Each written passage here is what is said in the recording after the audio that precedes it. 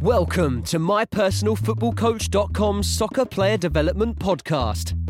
Discover all the secrets, hints and tips about soccer player development and soccer coaching from some of the leading figures in world soccer. Here's your host, Saul Isaacson Hurst.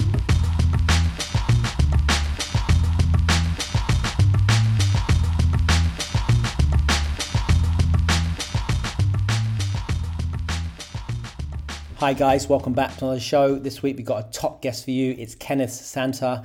Kenneth's a talent ID specialist. He's worked all around the world, began his career in Denmark, where he's originally from, working at several clubs including Brondby, and then travelled around the world to places including Aspire, Qatar with the Aspire Academy, Saudi Arabia, India, and now in Singapore, where he's head of talent ID for the Singapore Football Association. So real interesting dive into this guy's career. He's top level, been there, done that, all around the world. Interesting to see about the different challenges working around the world and carving a career for yourself, traveling around the world and all those things that come with that. So yeah, really privileged to choose to come on the show. And look, without further ado, let's get into the show.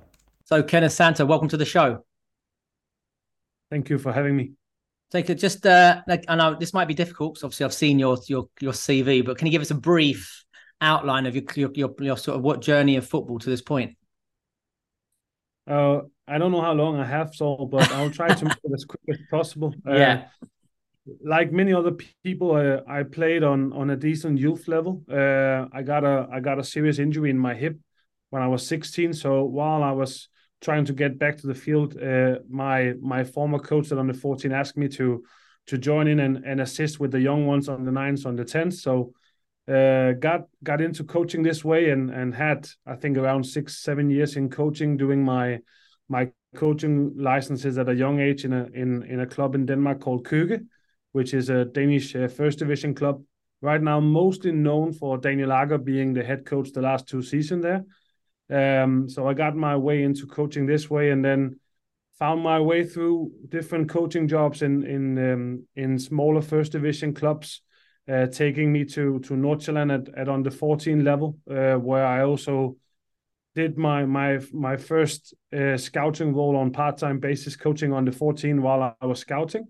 Was there for a year, went to AB, also first division club with good youth teams, spent a year there as head of recruitment for academy and coaching under 14. From there on to under 19 in Roskilde, and 1 year as academy director in Køge, a year in Lyngby as the head of scouting and recruitment for both youth and senior football, onwards to Brondby for 2 years, where I was head of academy, scouting and recruitment for 2 years. And from there, my international career started with almost 3 years in Aspire as I think the title is International Football Scout, working with Aspire teams and the Qatar youth national teams for 3 years. After Aspire, had almost a year working from Denmark, based in Denmark, but working for Wolves as an under 23 European scout. From Wolves to 9 months in India, which got interrupted by COVID, which sent me home and then changed my perspective of things. Started a football club, grassroots football club, 7 to 12-year-old players in Køge. Just my heart's project in teaching the small kids to play. From there on, I had a year in Saudi Arabia in Mahed Academy as the football scouting manager. And now since January, I've been in Singapore, where I'm the head of talent ID for the Football Association of Singapore. Wow. So it's quite an amazing CV there. You've been all around the world. Let's wind it back then to like your first starting talk. Think about your first experiences as a coach, if you like. Do you remember, what was your coaching philosophy? What did your sessions look like? Do you remember that? Are you quite vivid? What sort of sessions were you putting on? What sort of players were you trying to develop? I was very young, and I think I was mainly shaped by those who coached me when I was a kid. And I often said this to people who's willing to listen, saying, if I had been coached the way that you guys and those who are coaching now are coaching kids, I'm sure I would have had a much better career in football myself. But what I want to try to aim to is that I was very curious in my coaching career. So I tried to watch as many sessions. I went around even when I was young to watch other teams train, to watch a lot of different coaches train, and I don't think I found my coaching philosophy while I was a coach. I think I was trying to learn as much as possible as those who was around me.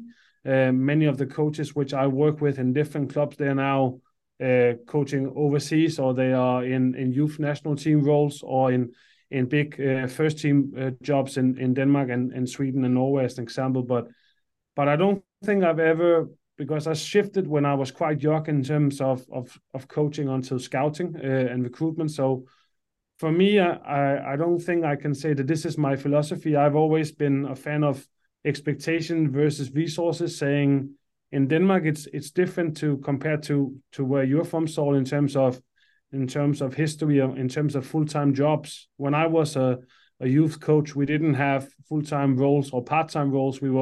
Everybody had a full-time job or was studying and then did the sessions on the back of it. And it's not until the last maybe 10 years that you've actually seen full-time jobs and part-time jobs now taking over, and you're seeing more and more people getting into coaching at an earlier age and being shaped by actually being around people who's been in the clubs for a long time and having built a football philosophy. I think it's the national coach now of Denmark, Kasper, was in Nordsjælland when I was a coach there. And I took a lot of inspiration from him. Also had a lot of things I wanted to do different that he wanted. But mostly my year in Nordsjælland and my years in Lyngby, being around half of the coaches is now youth national team coaches with Denmark, I think is my turning point in terms of how I see football. But I see it, I think, pragmatic in the way of saying that there aren't many football clubs that can play exactly as they want, because they cannot recruit the players they want. In Denmark, from where I'm from, there is 3-4 clubs who are better than everybody else, and they can compete on the best players, and they can scout and recruit based on profiles that suits the way they play. And it's only 2 of them who has kept the same style over the last 10, 15 years of playing. Some of the clubs are changing the style. So who are those 2 clubs that have kept their style of play? The only club which is 100% loyal to their DNA is FC Nordsjælland. Right. FC Copenhagen has changed style over the last period since Ståle Solbakken going to Jes Torup, and now Jakob Næstrup is for me an in between Ståle and Jes, taking the best of both worlds. And what's Nordsjælland's philosophy then? What's that look like? Sorry, my CV turned on.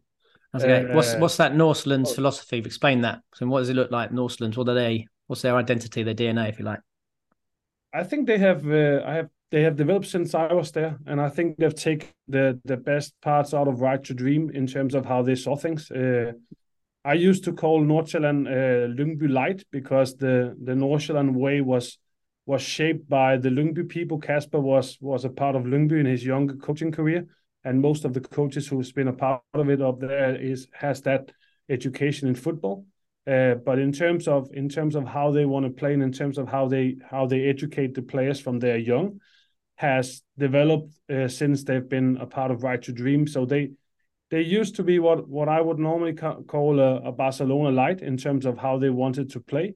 And since taking on Right to Dream values and different player profiles, they have now created a different flexibility in their way of playing, which is it's still based around having the ball, still based around wanting to control the games, but depending on which player profiles they have, they are flexible in terms of their patterns.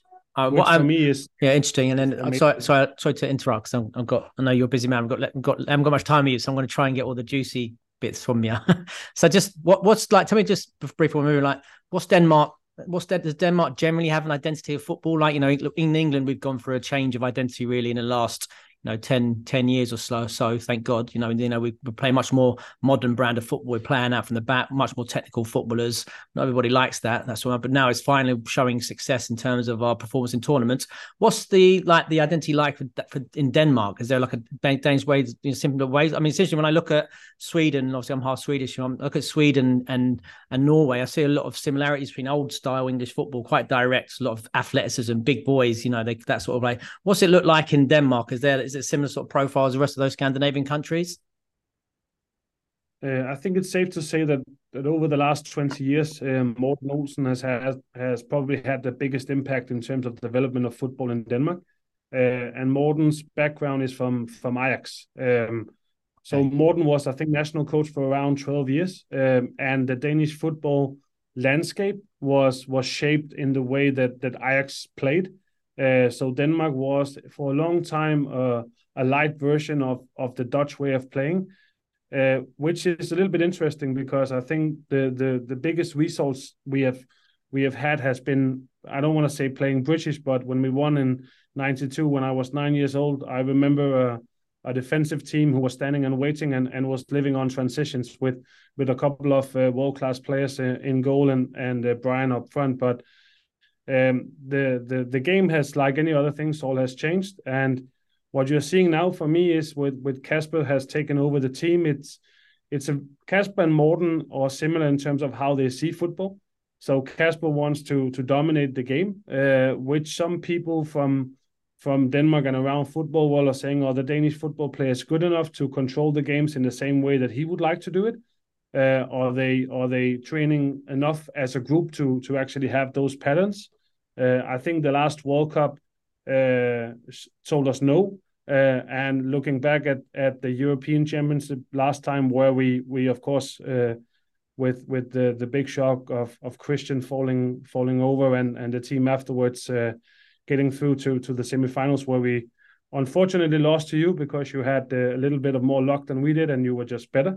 I think the quick answer in terms of this is that it's around the same version as with Morten, but Kasper has made it more flexible and has different other players, but still trying to get the most out of the best players we have, because we can have an intention, but Denmark is a small country and we still need to get the best out of what we have. But what about you in youth development? Obviously, this is a youth development podcast. I mean, what does that look like in academy football, for example? I mean, are the academies now setting up more like Ajax, or is it quite more typical, it's a bit more direct? I mean, what does that look like in the youth football area? The quick answer will be to tell you is that I haven't been much involved in Danish youth football the last 10 years, but thinking back to when you've been academy manager, you've been academy coach, and some of the biggest clubs there, Northland. You worked at Brondby. What do you remember about the football culture in terms of what's like the methodology like there? And was it similar across those big clubs, or is it individual based, more team based? Did they play direct, or anything you can sort of remember about that? When I used to be head of recruitment in Brondby, it was a little bit easier because Brondby was a mix of wanting to dominate with the ball, but also wanting to play direct. In my time, we shifted coaches. We had one coach, and then Thomas came in, who's the head coach of Brentford. And Thomas was a younger coach, and I think he learned a lot from his time. But what I wanted to aim at is that in Brondby, as an example, we wanted to play in one way in the academy, the Dutch way with 4-3-3. And wanting to have, depending on the players, we were able to recruit. We could play with wingers that went inside, or we could play with fast wingers, or if we had two good strikers, we will find a way where position 10 and 9 could switch and the wingers would be more defensive. So we were trying to look at it more practically in terms of the competition environment we win. But for me, the general aspect across Brondby, Copenhagen, and Nordsjælland, to take those ones. Nordsjælland, they are, I don't want to say 100% identical, but they are as close as it comes. Copenhagen has been transferring from actually over a long period of time, where the academy has had a more proactive way of playing football, where their first team has always wanting to be dominating, but they've been very solid defensively, playing what we would call very European, trying to get results in Europe, and playing a lot on delivering crosses into the box and having big and strong attackers who can come in and score that way, where the academy teams have been more dynamic. So it's a little bit a mix in terms of academy doing it one way, first team doing it a different way, but having in mind that the pattern is that the academies and the first teams have never been closer as they are now, and are more and more aligned. Interesting. So tell us about yourself then. So you transitioned into more of a recruitment role. Was that a conscious thing you did, or was just something you happened just to as we know, a role came up, you went for it, or is that something you were passionate about it and you thought I've had enough of this coaching, let me go recruitment instead maybe?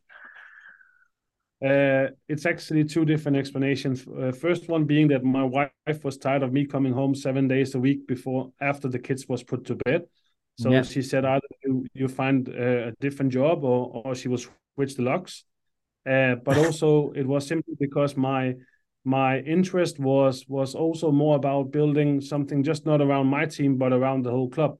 So even I've worked in a lot of clubs and in different roles, I've always had the interest of trying to get the most out of the resources that we had available. And I've always taken a liking into scouting and recruitment, and always tried when I was a coach to have my academy team playing as an example Sunday morning at 10, so I could watch 3 or 4 games before I had to go home for dinner with my family. So I've always been interested in it, and I was the first guy in Denmark who had a full-time job in Lyngby as the head of academy recruitment. That was the first full-time role, and afterwards going to Brondby, which when I was a kid was my club, the club I supported, was an easy choice, even though there was a lot of trouble at that time, almost bankrupt and getting new ownership.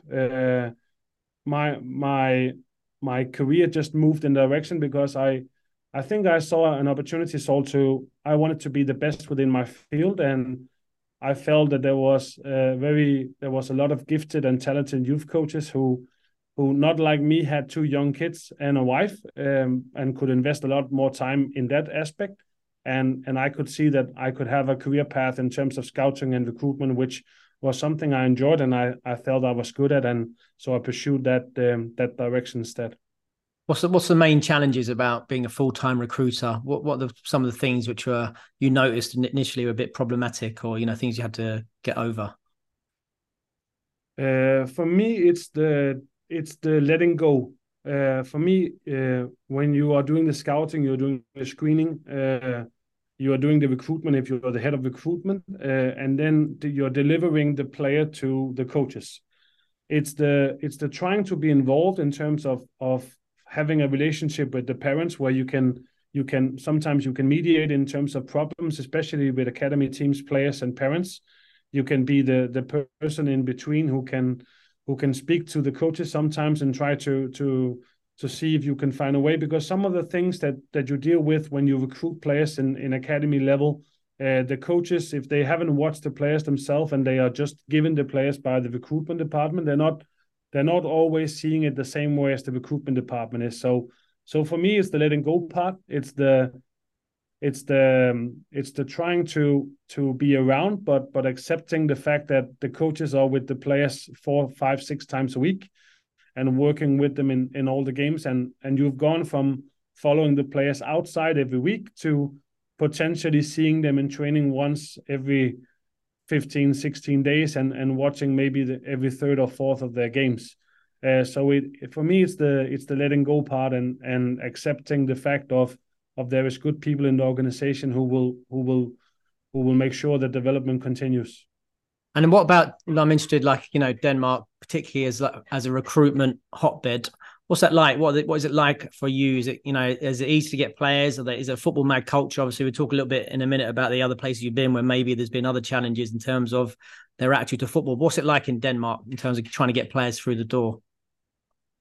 There's a big difference in terms of which clubs you work for. And I've always said that for those who've only worked for Brondby, Copenhagen, and Nordsjælland, they should have tried working for the smaller clubs when they do the recruitment, because that's real recruitment and hard work. The bigger clubs who can show the players around and the parents around the stadiums, they just have an advantage. A lot of the players and the families are fans. And to my experience until now, when you get the players in the seat, you get the parents, you show them around, you provide them with the individual development plans, and you provide them with how you see them. You bring in the head coach for the different age group. It's I don't want to say it's easy. There is a lot of profiling and there is a lot of understanding the psychology part from the recruiter, the scout, to the parents. But football in Denmark is the biggest sport, and it is a career path, even though it's very few players who make it. Then the easy answer is saying it is easy moving them. Yes.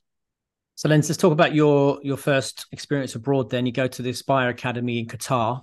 How did that come about? What was your thoughts about going on to try that? I was so lucky when I worked in Lyngby that we were invited to come and join with our 99 age group. We didn't do well. We actually got kicked. We got our ass kicked 2 times. I don't know if you're allowed to say this here, but I'll do it anyway. Go for it. But you know, when I went around and saw the facility and saw everything, I think I was as close as falling into love with facilities as you can possibly be. And when I was there, I showed a lot of interest in learning from a lot of the staff members at that time who was there. At that time, it was mainly English people and Dutch people who was there, and I met up with a lot of them and showed interest in what they did. And from there on, when I announced that my time at Brondby had come to an end, I actually got a message from one of the scouting coordinators, Juan Lu, who is in America now, who asked me to send me his CV, so to send my CV to him. And the day after, I had a job interview with the HR department. So it I don't want to say by coincidence, but I think I can say from showing interest and being lucky to be present at the right time. Wow. So you decided to leave Brondby before you had the job lined up? No. I didn't decide to leave Brondby. It was a change of direction from the sports director at that time. So I think that's a nice way to. Sorry, I've experienced that one as well. Yeah, sorry, that comes hand in hand in football, right? Anyway, so let me move on swiftly there. So then, what was it like then? So now you work in recruitment in Qatar. You know, what's that like? You know, what was the initial challenges like that? What was it, contrast that to work in Denmark? First of all, the biggest difference is that the temperature is nothing you can compare, but the biggest difference is you go from having a country where it takes maybe 6 hours to go from one end to the other, and you will have around 18,000 football players per age group if you want to cover all of them. In Qatar, you have somewhere around 400 to 450 players who's registered in the QFA database. When I was there, I cannot remember, it was 16 or 18 clubs at that time. So the structure we had in terms of Qatar versus Brondby cannot be compared, but we also, around each of the teams who had from under 13 and up, which is our full-time age group, we had what I would call a first team staffing group with. When we had the staffing meetings, we would have 10 people around the table, going from head coach, assistant coach, goalkeeper coach, S&C coach, sports psychologist, dietitian, scout, analyst, and from time to time, we would also have different coordinators joining in to oversee as well. So the biggest difference was it felt like being with the first team, even though you work with players who, when I joined, I worked with 15 and 16s. And in my last 2 years, I had the pleasure of 13, 14, and 15s. So a very big difference. What sort of players are you recruiting there? They got different profile from the Danish players? Yes, there is different profiles in the way that there are players who by origin is from the Middle East, and they also have players which origin is more from the African country. So you have different types and you have different profiles in terms of it. But what stands out in terms of the country is the number of players, basically meaning that it's much easier to oversee them and follow them for a long period of time. Which also, one of the interesting stories is that Mohamed Wad and Humam, who actually played for Qatar in the World Cup, was two players that had been in the system before I was in Aspire, but had been released. And I got them in when they were under 17, under 18. So it's a country where there is not that many players, but it's a country because of the setup there is. The players, they get followed, and there is a follow up on them, and you cannot say nobody can go through the cracks, but we had somewhere between 6 and 8 games a week to cover from each of the age groups, and every week we would have somewhere between 60 and 70% coverage of all the games with all our staff. So most players was watched somewhere between 15 and 20 times a year, and had reports on them as well. What about culturally? What about lifestyle? I mean, what was it like moving there? And is your wife, she finally happy now that, you're not coming home late? She got a smile on her face now? My wife and my kids and myself, we probably had the 3 best years of our life living in Qatar. Probably mainly because there was a time to work, and there was moments where, because of different cultural ways or religious ways, that they would have breaks in Eid, as an example, or public holidays.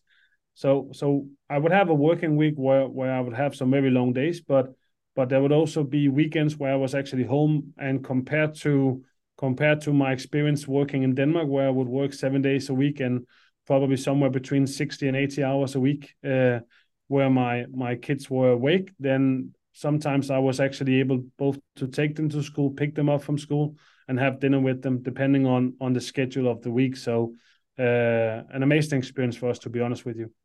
Lovely. So then your next role's at Wolves. How did that come about? Tell us about that experience. That's network, simply by network. Wolves were in the market for hiring international scouts.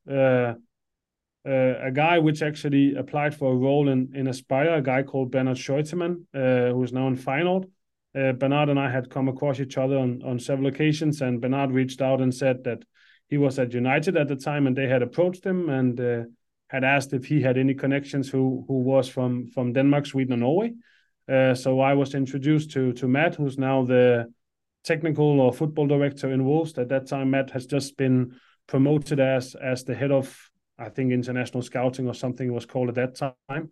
So simply by a network interview, went over, made a presentation on players I thought that they should have a look into, and how I worked, and what should be our focus in the Scandinavian countries. So simply by network, and of course being able to get through the interview of making them understand that I knew what I was doing. Yeah, tell us about that, and I'm interested about that. I mean, what's different than that? Well, how is that role different? I mean, now you're recruiting for a club specifically. What's your approach? How does that differ from what you did at Aspire or in Brondby or Northland, for example? And tell us like your average like working week. What does your working week look like? The biggest difference is that in the other countries, you actually go into the office and you feel like a big part of the club. You feel like a big part of the project. When you're working remotely, you are in touch on WhatsApp. You're in touch through video calls. And if I don't remember wrong, I think we were brought in around every 5th week, where we will be flown over and having meetings Monday and a Tuesday, as an example. And then we went onwards in terms of things. But one of the things which I was showed in my time working for Wolves has always been one of my prime goals of my career, that I wanted to work for Premier League football club, and for me it was a dream come true. But while working, it also showed me that it's not a job that I'm interested in having again, simply by saying that when you work remotely in this way, you are not a part of the process. You're a little bit left out in the dark, and you're traveling around Europe on, I need to be nice, but you're traveling around on the cheap flights, on all the inconvenient flights.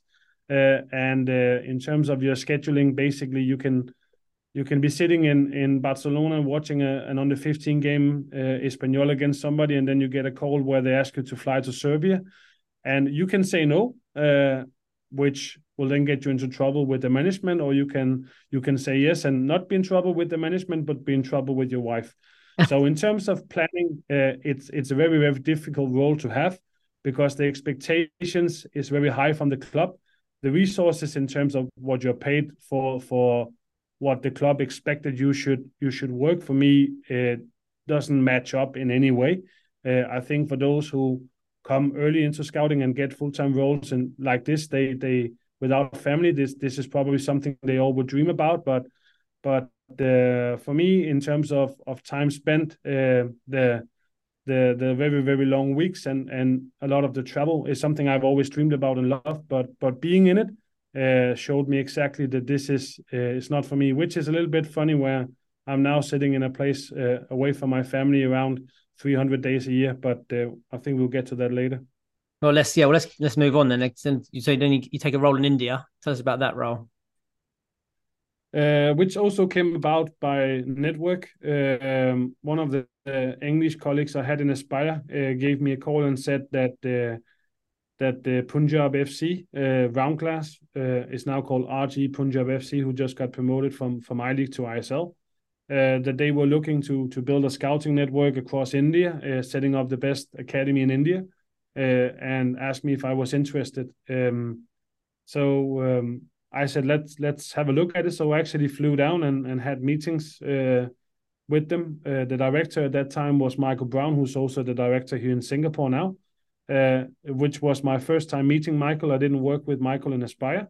So I made an interview. I think they had 5 or 6 people flown down. And for me, the project seemed amazing. I saw the drawings of how they wanted to build the academy and all of this. So through network and through by being curious and interested in the project, which for me meant that I was traveling around the country and was maybe 2-3 days a week in Punjab region, Chandigarh, where we had base, and then around 4 days a week I would be traveling to different regions to watch players, but also try and see if I could meet people which we could recruit for roles. Tell me, how long were you there for in India?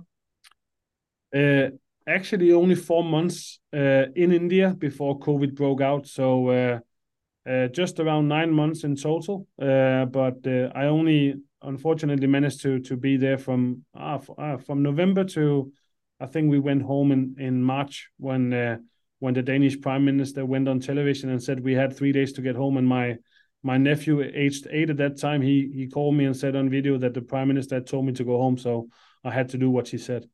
Yeah, absolutely. If you get called that sort of call, eventually. So, in that, tell me about 4 months. I've been to India like several times. Love it. Very unique place, spiritual, but can be quite tough and arduous. In terms of the poverty and stuff like that, and seeing how people live. And so, what's distressing? Probably a better word to say that. So, but tell us about that. What was that like?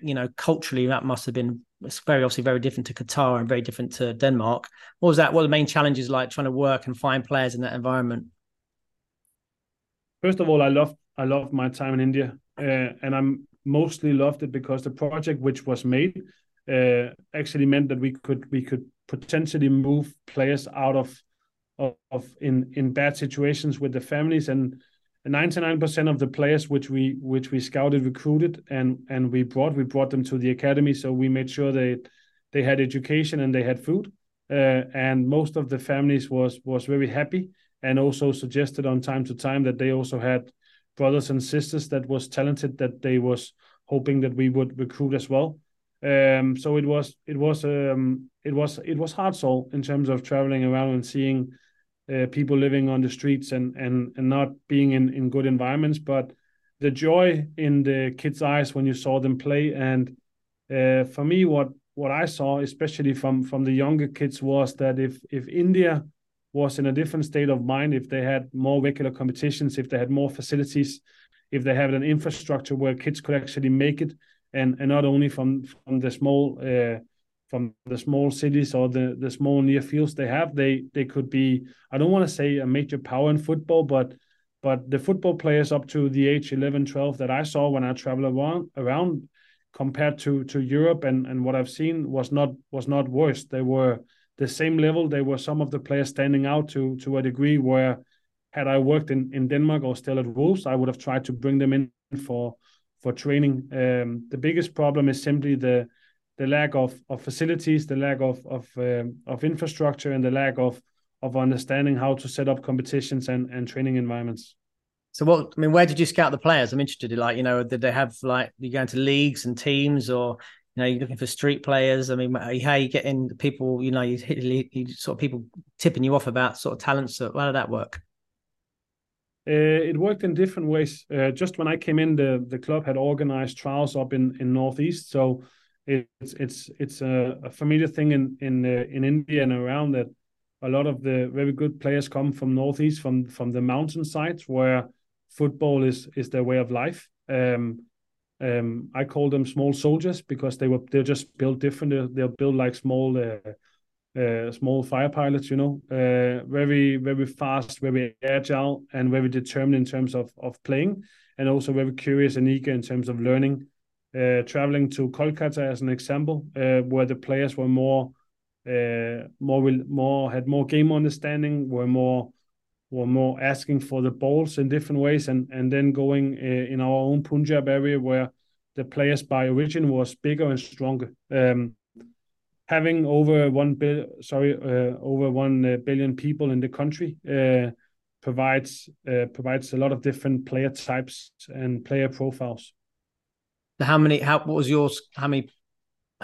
players were within your scouting remit? I mean, what sort of area were you scouting? Were you scouting the whole? I mean, obviously India's a huge country like that. I mean, you're not scouting everyone, are you?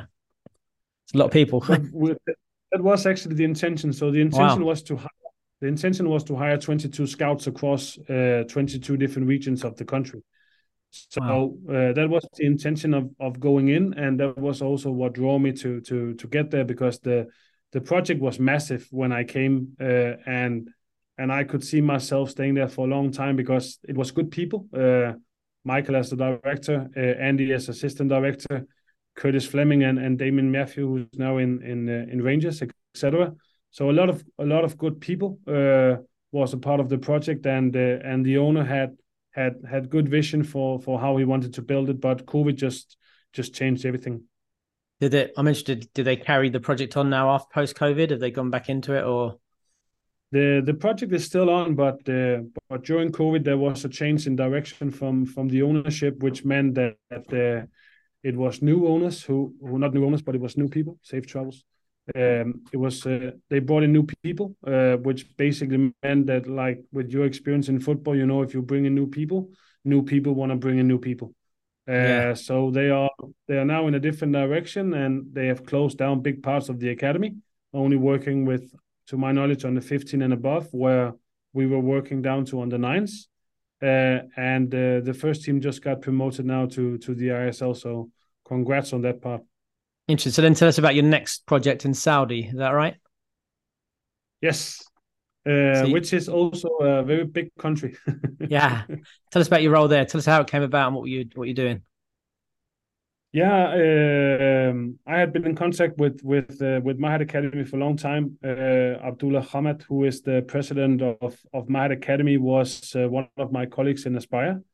So I had actually been there visiting him for a number of times. Not a number of times. I've been there to visit him and help them trying to get people in. They hired Jan Yap as the football director in Saudi, and JJ was my scouting coordinator in Aspire, and he reached out and asked me if it was something I would want to be a part of. And for me at that time, I'd been in Denmark for around 18 months, setting up my little grassroots football club, trying to get the best and the most out of the COVID period. And the offer came at a good time. And when I joined the project, the intention was to build 3 Aspires, in terms of building an Aspire in Jeddah and an Aspire in Dammam, and having the base in Riyadh. When I call it Aspire, it's so people, they understand the visions of the project. The vision was to hire 15 full-time scouts, just to make an example, put the 5 in each of the locations, and reach out to the whole region in each of the 3 main centers in order to build to become the best in the Middle East. So how long were you there in Saudi? I was there for a year. 1 year. So then I'm interested then. So tell us about that then. What were the different things you experienced? Again, you've gone, was it very similar to working in Qatar, or could be different? What are the challenges of that sort of thing? No, I think some things is similar because it's country which is just next to each other, but the intentions was good. The project, as I said, changed. I think 10 days after I came, the football director JJ got replaced by Ed, who was at that time the strategy director. He's still there as the football director now, who also used to work in Aspire working with the younger ones from 9 to 12 at that time. So I knew him. And in fairness to Ed took over a group of staff members and a group and strategically plans. And then from the top, the project just changed. So we tried to adapt best possible. And the intentions was to build three different places. We managed within the first 7 months to set up the Jeddah department and set up the MAM. But what one of the biggest challenges we had was simply the project was growing at such a big pace that it took so tremendously long to actually get people in. So I don't want to call it a one-man band, because we tried to take some of the coaches and go with me around when we went to different regions of the country to hold festivals or trials. But we managed to set up the 2 other regions as well. And in all fairness to Saudi and the football landscape, Saudi has a lot of good football players, and a little bit like the same in India. If you're watching players in Riyadh, they look like one thing. If you watch players in Jeddah, they look different. If you watch players in Apa, you watch players in Jisan, which is close to Yemen, they look different. So they actually have the different types, not forgetting about the players from Makkah. So in terms of potential, I love being there. I love traveling around, and I love seeing the potential of the players, and I love to actually to get that experience meeting so many different people, because when you travel around like we did in my time, I was only in Riyadh 1 or 2 days a week, and the 5 other days a week I was traveling the country with somebody called us the traveling circus. I prefer to call us the traveling scouts, but the intention was the same. It was to brand the academy, and it was to secure we could set up the different centers, which we managed to do.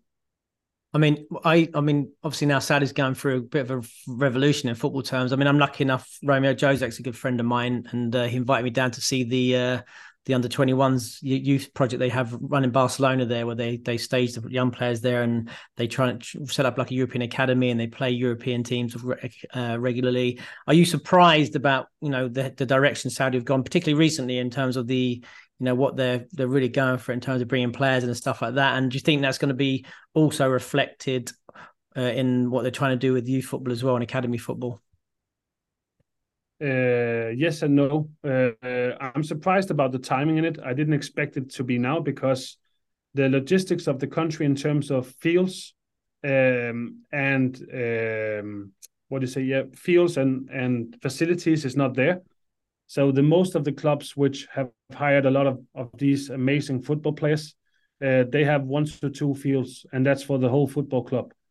So in terms of what they want to aim for and what they want to do, I had actually expected that they would use the next 2-3 years to set up different regional centers where they would have, let's say, 5 to 6, 7 fields, so they could have not only a first team but also a youth academy from trying to build it in an organic way. But my concern is a little bit that because they are now experiencing that they can get the best players if they're willing to pay what they cost. My concern for the development of the youth is that that's not gonna be prioritized as high as the aim was when I was then what I saw. Interesting. And well, let's move on now. Go to your current role. You've gone all the way now. You're not satisfied with your air miles around there, Middle East, and going to India. Now you've gone extreme all the way to the Far East there. Tell us about how that came about, and tell us about your role there, and what's that been like? It came about by Singapore announcing on the website that they were looking for candidates for the talent ID head. So I reached out to Michael, who I work with in India, and asked him what type of profile they were looking for, and trying to see if it was something that he would think that I would suit it for. So he asked me to send my application like anybody else. So I went through the process of 3 or 4 interviews with a lot of different people, a lot of different stakeholders here, which is a landscape which I haven't seen before. I got the role, started here in the beginning of January, with the clear aim and the clear plan of setting up a national development center for under 13 to 16, both boys and girls, and setting up a junior national center for under 8s to under 12s. We started the NDC under 13 to 15 in May, and we started the under-8s to under-12s in July.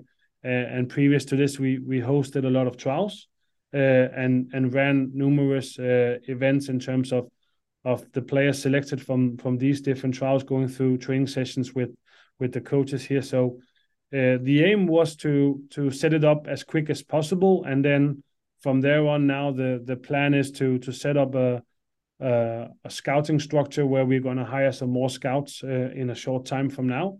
We are now currently in the market for hiring full-time coaches, both locally and overseas coaches for junior DC and NDC.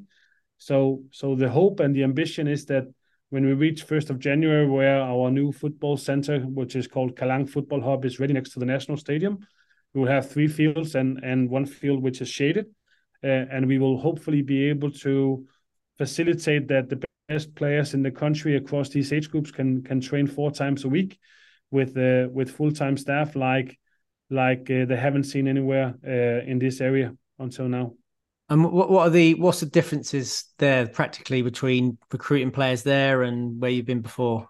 For example, what's the difference between Singapore and from Denmark, or maybe the other place you went to in the Middle East? The biggest difference here is that in Denmark and in other countries, football is seen as a career path.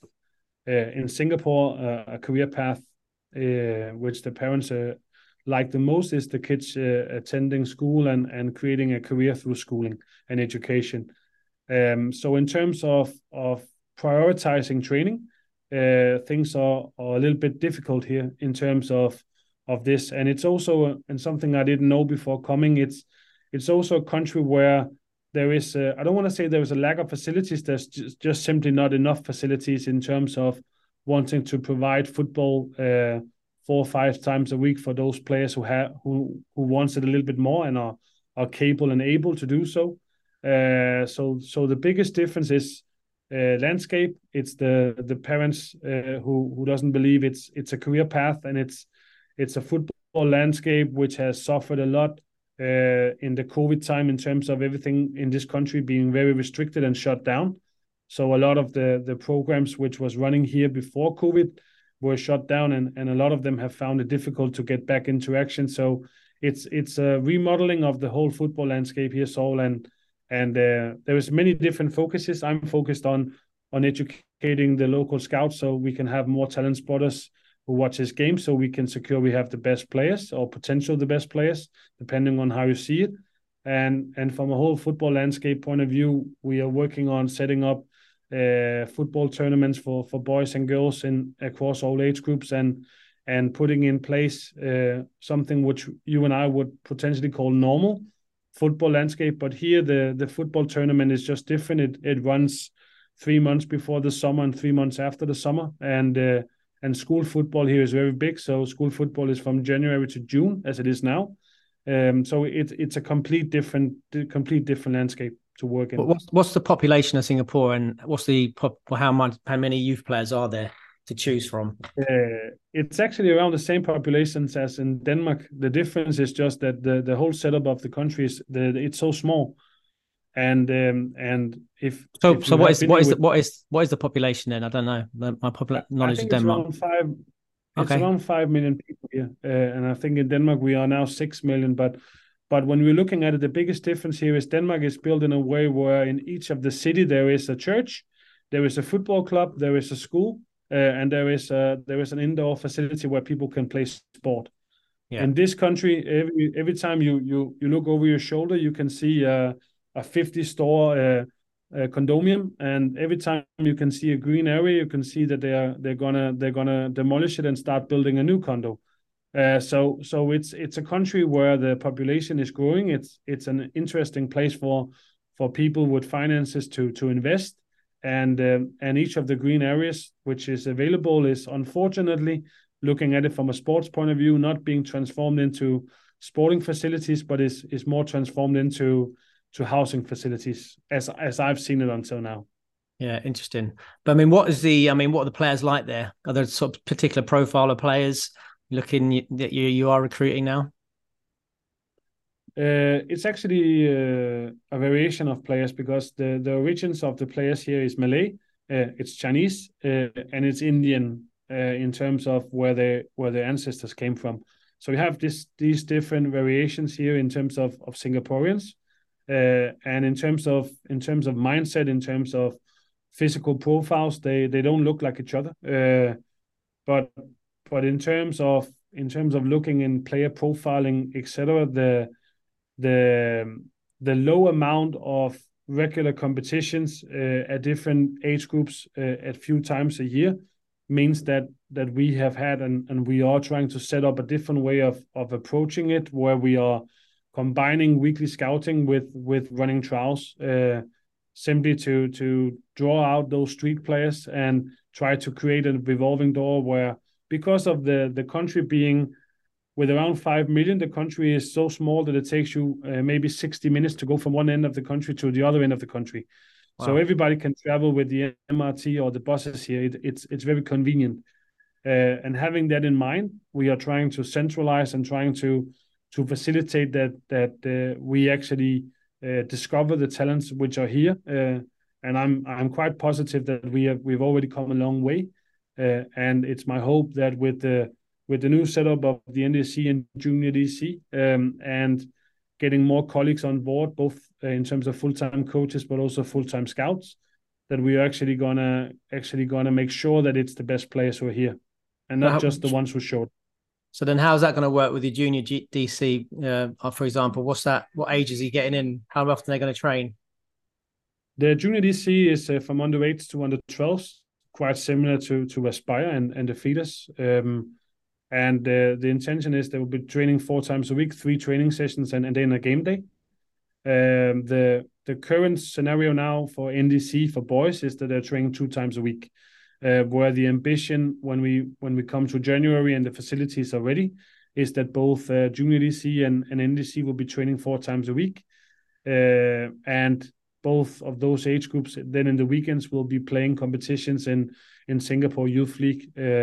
For the smaller ones, the idea and the intention is to let them participate as Junior DC teams, where the bigger age groups is similar to Aspire, where the intention is that the players will go back and represent their clubs in the weekends.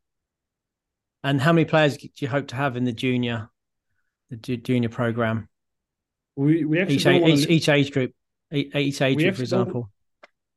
We don't want to limit ourselves, but of course we are limited by facilities and people and potentially time slots. Right now we have somewhere between 35 and 50 players in each of the age groups for the Junior DC, and the NDC teams is currently somewhere between 26 and 28 players. And what's the ambition for the FA, for example? What's the end goal? I hope there's no end goals in football, but only part goals, and hoping that the end goal is that we keep on moving. But the goal is spoken from the acting president, Mr. Bernard Tan, who has come out in an interview and saying that in 2029 we are hosting the SEA Games here, and it's the home and the ambition that the under 22s at that time can compete to win. And from the whole public's point of view, it's been an ongoing thing that they are always saying here, that they're hoping that the national teams can actually one day make their way into a World Cup. That's if you want to find an end goal, that's an end goal in terms of it here. And did you say have your family moved to Singapore with you, or did they stay in Denmark? No, my wife and kids are still in Denmark. Yes. And what's the plan? They're going to move over, or you plan to stay there? What's the plan there? When I came, it was my hope and my intention that my wife and my girls, who are now 16 and 17, would actually come. But I found out that I'm working somewhere between 70 and 80 hours a week, 7 days a week. So we've come to a point with my family where my girls are happy with their education back home, and we are trying in a flexible way that I work hard here for a period of time, and then I go home for around 10 days, and trying to do this. I will try to do this a little bit more regular now than I did in the first 6 months where I was only home one time. So the plan is that they would stay at home. But I'm sure my wife wants to send at least one of them here, so she can have it a little bit. Sorry, I mean, don't mean to get so personal there, but I mean that's what people I always identify football as being a very glamorous industry. But it's obviously a passion project. It's an amazing industry to work in. But then these are the sort of sacrifices you have to make, right? Because it comes with the territory. I'm quite often saying that my name is not a big name. I didn't play at a high level, so I'm not getting any roles by my name. I have to work hard for it, and I'm not complaining in that sense. But when you're talking about glamour, and I think people who looks at working in football and especially in scouting, saying you're just traveling around on business class and enjoying 5-star hotels and living in VIPs. And that's why I'm saying I did take a lot of picture when I was in India. I did the same in Saudi. Singapore is very different to those two places when traveling around. Those two places was a challenge compared to traveling around here. Here was much easier and also more glamorous, but it's hard work, Saul. And it's somewhere between 9 to 12 hours a day, where those who knows how the role is, that I get up in the morning, I go to the office around 9, and I'll be at work to around 1 or 2, and then I will try and go for lunch. I might actually go home for an hour or two because I live close. And then when you and I finish today, I have a game behind me, which is played 7:45, and I'll watch that game, do my report, and I'll be back at my apartment around 10. So it's a day that starts at 9 and that ends at 10, and that's a normal day working in football. And what about yourself? And do you have any ambitions or further things you want to do? I mean, any other countries you want to visit and work in? I mean, you're pretty much going around the globe. What are your own personal things in terms of do you have ambitions, other ambitions in the game? I think everybody has a lot of dreams. For me, I'm trying to get the most out of where I am, but I'm also very conscious that football can change in a moment. And right now, the leadership has one direction, and in my experience, sometimes leadership change and then the direction change, which means that my way of looking at it and me planning my future can change as well. So right now, in the role I have, I cannot plan for a long time ahead. But I'm happy and I feel privileged by being able to work in football and getting to travel the world and meeting people around the world. And it is my hope that the combined skill sets I have and the person that I am and the network that I'm building can hopefully take me to even other countries and hopefully in the future also to roles where I could potentially have a bigger impact on the planning part as well. So it's not only me following through the projects and the directions which is set by the technical director or the CEO, but at some point 10 years ahead from now, I hope that will be me. And you've lived in some amazing countries, obviously to India, the Middle East, now Singapore. Which is your favorite cuisine? Which one has the best food? Those who know me well, Saul, they will say I love everything that's eatable except fish. So I cannot give you a straight answer to your question because I love food. Mostly I love sweets, which is my biggest problem in all. But I don't want to be judgmental. I love all aspects of food except fish. There you go. Listen, on that bombshell, let's call it a day. Thanks very much, Kenneth. Been a pleasure and a privilege to have you on. Speak to you soon, mate. Thank you. Thank you for having me. Thanks for tuning in to the MyPersonalFootballCoach.com Soccer Player Development Podcast.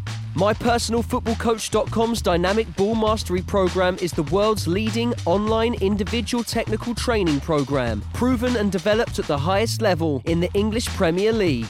Sign up now to train like the pros and take your game to the next level. Master the ball, master the game.